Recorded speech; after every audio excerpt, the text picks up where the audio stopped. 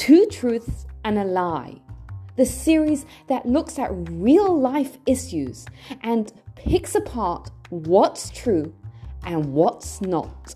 Welcome back. I'm Gila Ross, host of the Power Up podcast, where we cut through the chase and talk about real things that can impact and upgrade our everyday lives.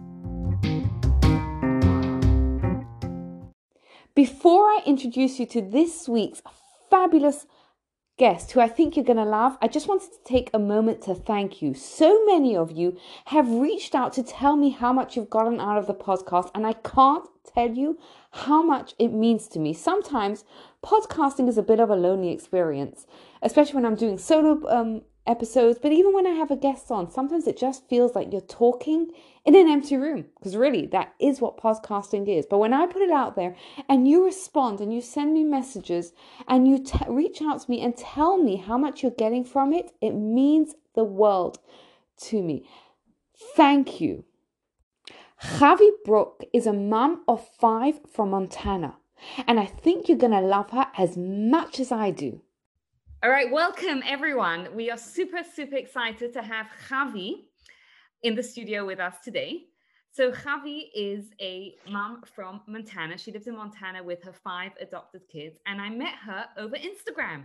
And I instantly fell in love with her account, the way she shows her kids, her lives, and it was just like, when I saw her account, I was like, I need to speak to her. I need to get her on the podcast. We need to hear more about it. So welcome, Javi. We're really excited to have you here with us today.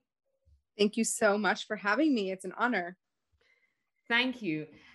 Why don't you start by telling our listeners a little bit about yourself? Okay, so I am 37 years old. I live in Bozeman, Montana. My husband and I have a Chabad house. And what that is a Jewish outreach center where we are a central location and destination for any Jew in Montana or visitor that wants to connect with their Judaism in any way, in a small way, in a big way. And so that's what we do. And we love it. Bozeman is awesome and beautiful. And the people are awesome and beautiful as well. My husband, we've been living there for over 14 years. We've been married for over 15 years. And we have been, early on in our marriage, we were diagnosed with permanent infertility. And that has changed the trajectory of our life and how we thought our life was going to be. But we pivoted and we figured out how to live the best life with what God has provided. And we decided to grow and build our family through adoption. And we have now 5 adopted kids. And it is beautiful, hard, painful, glorious, tragic, all at once, like it's all the feelings. Oh, wow. So I started to share more about my story. I have a blog called clearazma.blog and on Instagram, where I just share my musings and my experiences through my own lens. Like, I'm not here to tell anybody how to do things, how to feel, what's right, what's wrong. It's just how I move through this world and deal with the unique set of challenges that I have. So wow, that is quite the journey. So tell us a little bit more about the 5 kids that you've adopted. Yes. Okay. So literally, like, I can write a book about each adoption and each process and each experience and continued experiences. So very briefly, we adopted our first child almost 12 years ago. She was born in Russia, 9 weeks early and with very severe medical complications. And she was brought to the United States for medical treatment. And then her birth mom decided that, that it wasn't going to work, and was she wanted to have her child adopted, and by a lot of miracles, we were contacted and we adopted her, I want to say 11 and a half years ago. She's awesome. She's doing beautifully. She's having a bas mitzvah in August, and she was our first. And then 10 months later, we adopted ZC, who was our second child, who took us on a journey of her own. She has like a rare genetic disorder called GLUT1, and very, very briefly, her brain doesn't process glucose, which means her brain isn't fueled properly. And it affects the whole brain, including seizures and developmental delays and all that kind of stuff. Took us 5 years to figure out what was happening because it's very rare and it's hard to diagnose. But we did, and she's on a ketogenic diet, a medical version of ketogenic diet, which is not the fad version.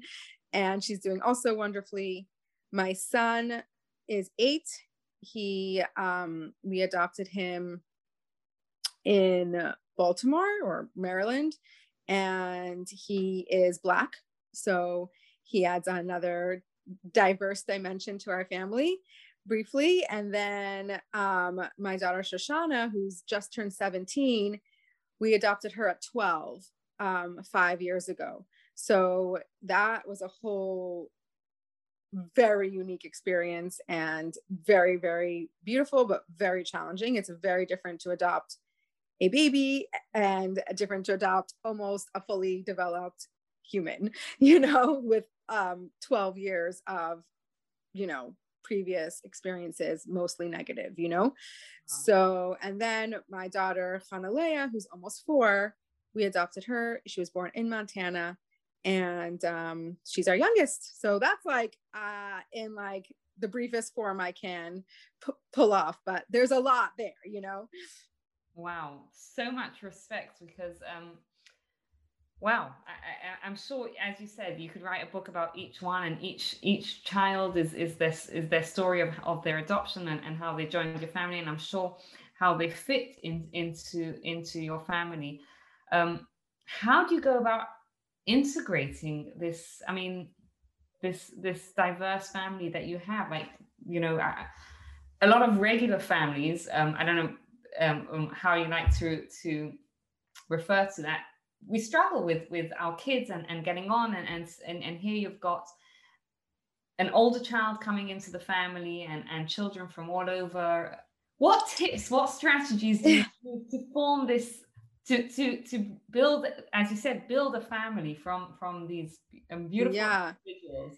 It's a really good question, because I think to me it's a two-part answer. First of all, it's, on the one hand, it's you do the things you do. Like, on the one hand, it's like a regular family, right? Like everyone has their personalities, everyone has their things. It's busy, it's hard, whatever. But I would say that there is there's a huge added dimension to that. And my biggest thing right now is like just being intentional. Like, what is my end goal, right? And so that has helped me through a lot of things, because sometimes we get so stuck in a certain scenario or a certain, like, this is right, this is wrong, or I want my children to have this value, or I want them to behave, and I want them to do this, and I want them to be successful. And sometimes we get so stuck, or we're teaching them a lesson, or we're disciplining, or whatever. And I sometimes have to stop myself and be like, well, what's my end goal here? What am I trying to accomplish as a whole? And that has really helped in a lot of the decisions that I make. So to answer your question, I have to be really intentional about how I want my family to connect. And it doesn't always come naturally. And there is a lot of, there's a lot of stuff, and there's a lot of deep feelings. And let me tell you, like, it's a big deal that Chaya was the oldest and then wasn't. And that brings up a lot of stuff that has to be addressed. It has to be talked about. It has to be worked through. It has to be validated.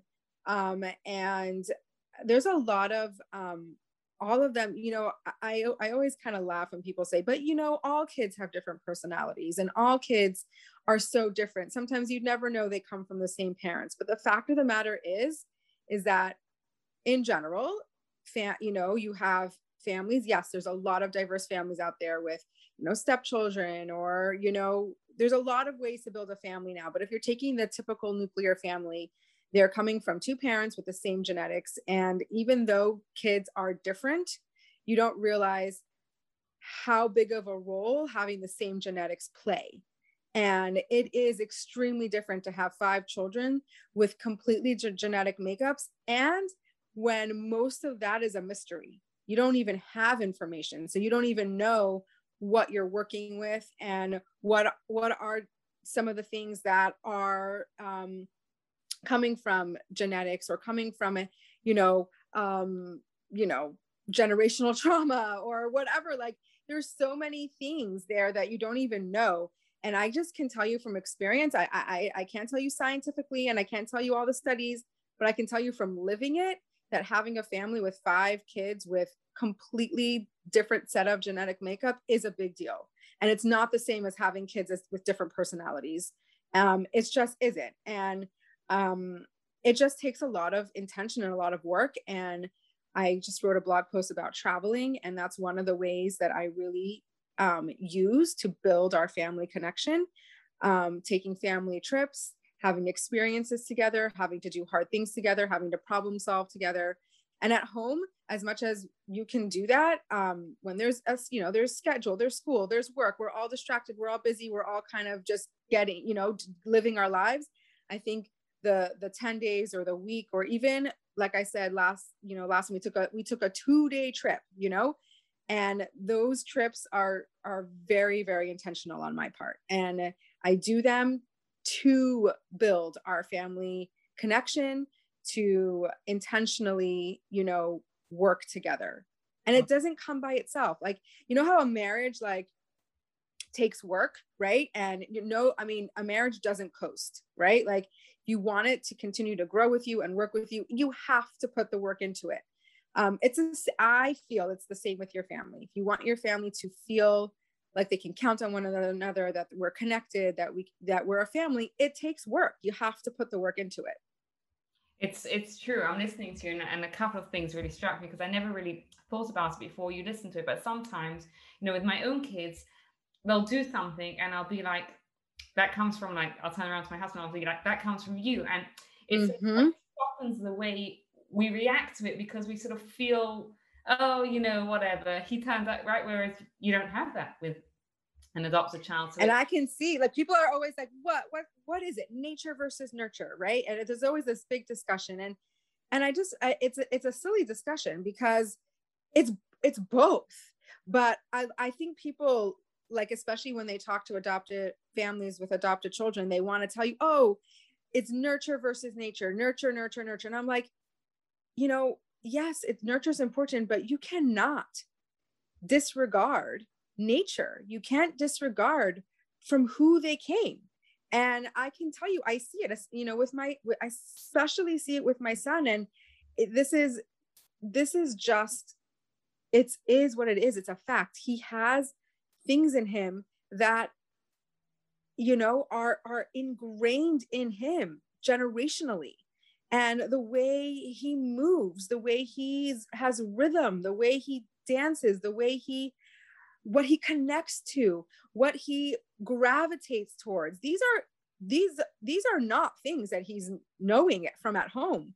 It's not our culture, right? And it just is inborn in him. You can't tell me that doesn't play a role. And whether you want to say it's a stereotype or this or that, you could say whatever you want to say. There are certain things that a child is born with, that instead of ignoring it, instead of saying it doesn't play a role, pay attention to it, enhance it, recognize it, let him explore it. Like, this is who he is, like, and accept it and embrace it. And I just feel very strongly about that, because it's the worst thing to ignore, the nature and who they feel like, and who they feel that they are, regardless of what family they're living in. Right. Yeah. I mean, it goes back to like the principle that we know in Jewish thought that educate your child according to their way, so that when they get older, they'll stay with your values. Because if you ignore who they are, you can't do that, right? You've got to work with who they are. It's tricky. It's such a it's complicated, and it's tricky, and it's big, but the like that, I mean, if only we can just put aside all our, desires and wants and all the things of how they should be, like that's the ideal way, right? Right. But tell me a little bit more about your son, because I mean, you said you're a Chabad family. What's it like as a Chabad, an Orthodox family raising you said he's black or biracial? I can't remember what. He's biracial. He's biracial, but he's black, and him, and what's it like for you? So it's a good question. I can't answer what it's like for him, but I can tell you that as he gets older, he definitely is really exploring more, and I think he's feeling more that he's looks different and unique. And when he was a baby and a kid and a toddler, like it was irrelevant, like it didn't matter. And as he's getting older, it does matter to him. Like he is looking for the connection. He's looking for people that look like him. He's craving that, like that familiarity, like, and he connects to people like who look like him, like Nissim Black, who's his favorite singer. Like he's a Jewish singer who's a black rapper, and it speaks to his soul, right? And these are the things that, this is his own discoveries and his own, like, this is what he gravitates towards, and we honor that. I think, as a Chabad family with a diverse family, like it is what you make it, right? So, and I always say the energy you put out is the energy you get back. So it's a very positive experience. It's beautiful. It is what, it's our life. So it is what it is. And people can, judge it. They can respect it. They can be inspired by it. It doesn't really matter, right? To me, because I'm going to live my life the way that honor my values, and the way I, feel true, and just what I am putting out in this world. And whether you feel like it's inspiring or it's ridiculous, I really try not to let that be a part of my journey. And I'm very open about our lives, because I always like say, and also to my kids and whatever, it's like, when you keep a secret, it's usually something that you're not proud of. And I'm not talking about like a surprise, right? There's a difference between a surprise and a secret, but a secret is something that you either feel ashamed about or you don't want anybody to know. And that's why my journey, my infertility journey, my adoption journey, the journey of my children and their mental health journey and their, attachment and, trauma journey, like these are things that we talk about, not in detail, right? Not to talk about these things. You don't have to know every single detail. You don't have to know every single personal, private detail, because there's also a difference between privacy and secrets, right? But when you can talk about the challenges that you're facing, and it's not secret, it is huge. It is huge, because first of all, adding a secret to a already challenging situation is another huge additional burden, which isn't necessary. And I always tell my kids, like, people always say, well, how do you know what to share about your kids? Right? How do you know the boundaries and whatever? I was like, well, it takes work. And sometimes I fail and sometimes I make mistakes. But in general, my rule is that anything that I want them to be proud of, anything I don't want them to be ashamed of, is something that I share. So whether it's their adoption journey or their journey if they have to do something special for their mental health, or my infertility journey, like if I don't want them to grow up being ashamed of it, then it's something that we talk about, because should be proud of the things that we do. We should be proud of the hard things that we do. And it doesn't have to be something that we keep to ourselves and feel shame about. That's a very, very good point. That, yes, I like what you're saying, that, you know, the things that we don't want to be embarrassed about, yes, we can share them. And I think also as our kids get older, they're very clear with us what we can, what we can't share. Yeah. And there was a situation where I shared something about one of my daughters, which I felt was appropriate, but she felt differently. And she was able to tell me that. She said, listen, I really don't feel comfortable. And I said, okay, I honor that and I respect that. And I'm sorry that I overstepped a boundary. And thank you for sharing. Right. And I'll do better next time. Yeah. So as they get older, they definitely do have more of an opinion and a voice, and it definitely needs to be honored. But I also tell my kids, I'm like, this is not only your story, it's my story too. Right. So sometimes kids will get very possessive and be like, you can't talk about that. And I'm like, you know what? Certain things, it's my story too. Right. And I do get to decide certain things that I get to talk about, you know, that involve me, that involve you in a peripheral way. So nobody has complete control over their own story. And I think that's okay. Like, we have to understand and realize that our stories, we don't live in a vacuum. We don't have, your story doesn't happen in a bubble that doesn't affect other people. And do you get what I'm saying? Like, it's complicated. And at least if we're open and we talk about it, you figure it out. Right. I think, I mean, one of the things that I find, because I also have a large family like yourself, is that one of the things that's nice is that sometimes you can hide sort of the anonymity of the kids, right? So you can share a story about one of my children and so the child isn't sort of as exposed. But for sure. Sure. No, I yes, I do hear that idea of, you know, I guess it's the balance between, right, protecting their privacy. And I think also as they do you have any teenagers yet? Yes, you have. Yes, I have a 17-year-old. Right. Oh, for sure. So you know, when they're teenagers, like, forget it. You mustn't sit. And one who's turning 12. Like, let me tell you, that's a special age. That is just like, oh my gosh. Don't tell anyone, but it's my least favorite age. Like 11, 12. It really is. It's so hard. It's so hard. Back to your son. Has he encountered any racism?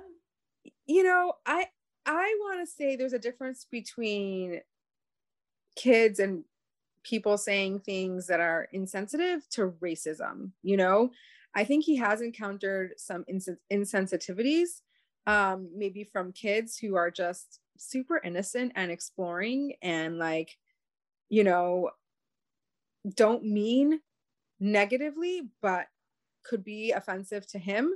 And that's something that we talk about all the time. I don't think we've encountered any inherent racism, like somebody who really doesn't believe Black people are worthy or equal of everything as the same as a white person. I don't think we've encountered that. But he did, he has had some incidences in school. He came home from school one day, and, you know, it was a very interesting story, and it was complicated to try to pick it apart. But they were learning about, it was around Martin Luther King time, and they were learning about the whole, like, Rosa Parks era, right? And how it worked with the segregation and the buses, and then they went on a field trip, and one of the kids in the class said, you know, if this was, he said, like, last year, right? Because their concept of time is right. You would have to sit in the back of the bus, right? And Manny was like, what? Like, and I think it did affect him, and he came home and we talked about it. But was that comment racist? I really don't think so. I think that comment was, they were learning about segregation. Here there is a Black kid in his class and they're applying what they learned and saying, you know, by the way, a long time ago, like, you would have had to sit in the back of the bus. And it's true. That is unfortunately the truth. So was it something that needed to be addressed and talked about and probably made him feel kind of yucky? Yes. But was it coming from inherent racism? I don't think so. You know, So those are things that, and I also don't think it's positive for anytime your kid encounters an insensitive comment or something that's difficult for them to process, to say, oh my God, that's racist. That kid was racist. And, you know, like, I don't think that that's beneficial to your kid. Like, I think it's important for your kid to know, you know, sometimes kids say things that are insensitive and they don't realize. And it's our job to tell that person that really hurt your feelings or that was insensitive and it's not appropriate to say. You know, like, there are ways to go about it without like blanket statement. Anyone who says anything that's hurtful is automatically a racist. Yep, I hear that. And I think, look, a comment like that obviously is specific to a child who looks different from his peers. But I think any parent, or I'm going to go out on a limb here and suggest that any parent who's parenting a child, their child has come across an insensitive statement at some point. For sure. Whether you're fat or whether you got pimples or whether, you know, you dress weird. I mean, like, for sure. Or anything. You bring like the wrong snack for school or whatever, right? So exactly. Totally. Do you have any like tips for parents? Because I really like the balance that you bring to it. So what sort of tips do you have to give to parents of how to I think it's children process the insensitive comments that they may get? You know, we talk about this so much at home, because I have some kids that are very sensitive, and I also have some kids that it's a different topic, but I have some kids that don't like embellish stories a little bit, because the child will say something hurtful or a child will say something maybe a little insensitive, and it makes them feel a certain way. So then they relay the story on how and say it as how they felt, but not exactly what was said. And we have a very big thing in our family is it's important. Your feelings are important and valid, but there's a difference between what was said and how you feel about what was said. Because, you know, and then I come back to the school, I'm like, this and this happened, and it's not a reality. And the truth is, a kid can say something that isn't necessarily insensitive or hurtful, but triggered my child in a certain way.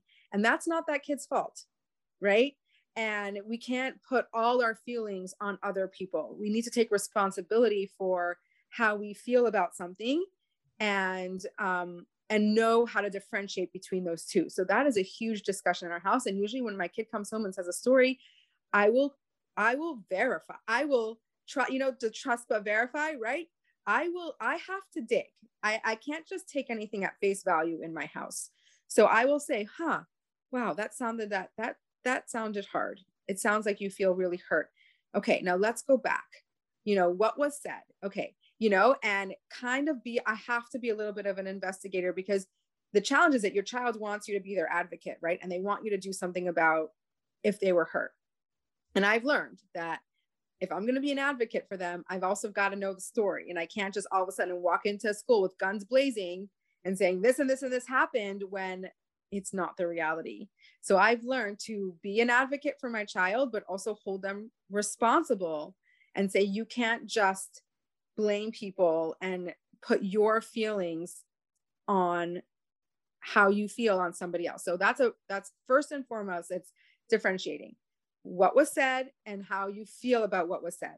Now, that's such an important skill, because I think even as it is huge, and it takes practice. Yeah, because it takes a lot of practice, and you know, it is, and usually like I can get to the bottom of it, and usually honestly, like, it's about how they feel about themselves. It's how they're feeling about themselves, and it's easier to put that on somebody else than to own that. And so we talk about that a lot. And at the end, it's always the how they feel is always valid. I say to my child, I'm like, that is 100% okay to feel. It's not okay to say that about somebody else, that they did that to you, or it was, you know, like, so it's important for them to know that there's no wrong feelings. If they're feeling that way, that needs to be addressed. If they're feeling like, I'll give an example, like, and this happened many years ago, so there's really no way of knowing which kid it was, but But one of my children came home saying that this kid said to them that because they're adopted, they don't really have a family. They don't really have a family because they're adopted. I'm like, it's like, that's so weird, because like, I really cannot imagine anybody in that class or in that school saying that. Like, and it just like I'm like, so I did a little investigation, and I'm like, like that is so interesting. And turns out that nobody ever said that. Nobody ever said that. Not even close. It was my child's way of telling me that this is how they feel. Right. Wow. And it's a lot easier to say somebody said that, to say, hey, mom, I don't feel like I have a family because I'm adopted, right? It's a lot easier to be like, this was said to me and I'm very hurt, right? And so that opened up an ability to have a conversation about what's really going in deep inside of them. But if I were to just take everything at face value and, oh my gosh, and someone said this to my child, I would have missed the point. I would have been so busy trying to discipline and make sure that kid was, whatever. And I would have missed the whole point of what was really happening. Yeah. 100%. Right. Because it's not about right. It's about, so I just urge parents, like whenever, and some kids are really like, you can take what they say at face value and are not complicated. I do not have that luxury. Not one of my kids is like that. Can never take what they say at face value. I always have to know and see, well, what's behind that? What's behind what they're saying? And I urge parents to be, sometimes it's not about what they're saying. It's about why they're saying what they're saying. Yeah. And if you just pause for a second and try to get a little deeper, sometimes it's exactly what you don't imagine, or we have to focus on the exact thing that we would automatically think we need to be focusing on. Yeah, that is such a good point, right? To sort of tweak. And I think also our kids learn so much by learning to differentiate what actually happened and how that made them feel, right? We've run out of time, but don't worry, because next week we're going to be back with more incredible wisdom from Javi. So watch out for it.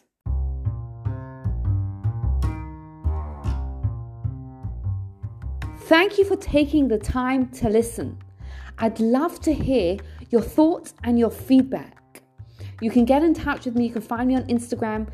It's Gila Ross. And please take a moment to rate, review, and subscribe to the podcast so you don't miss out. Thank you for your time and have a wonderful day.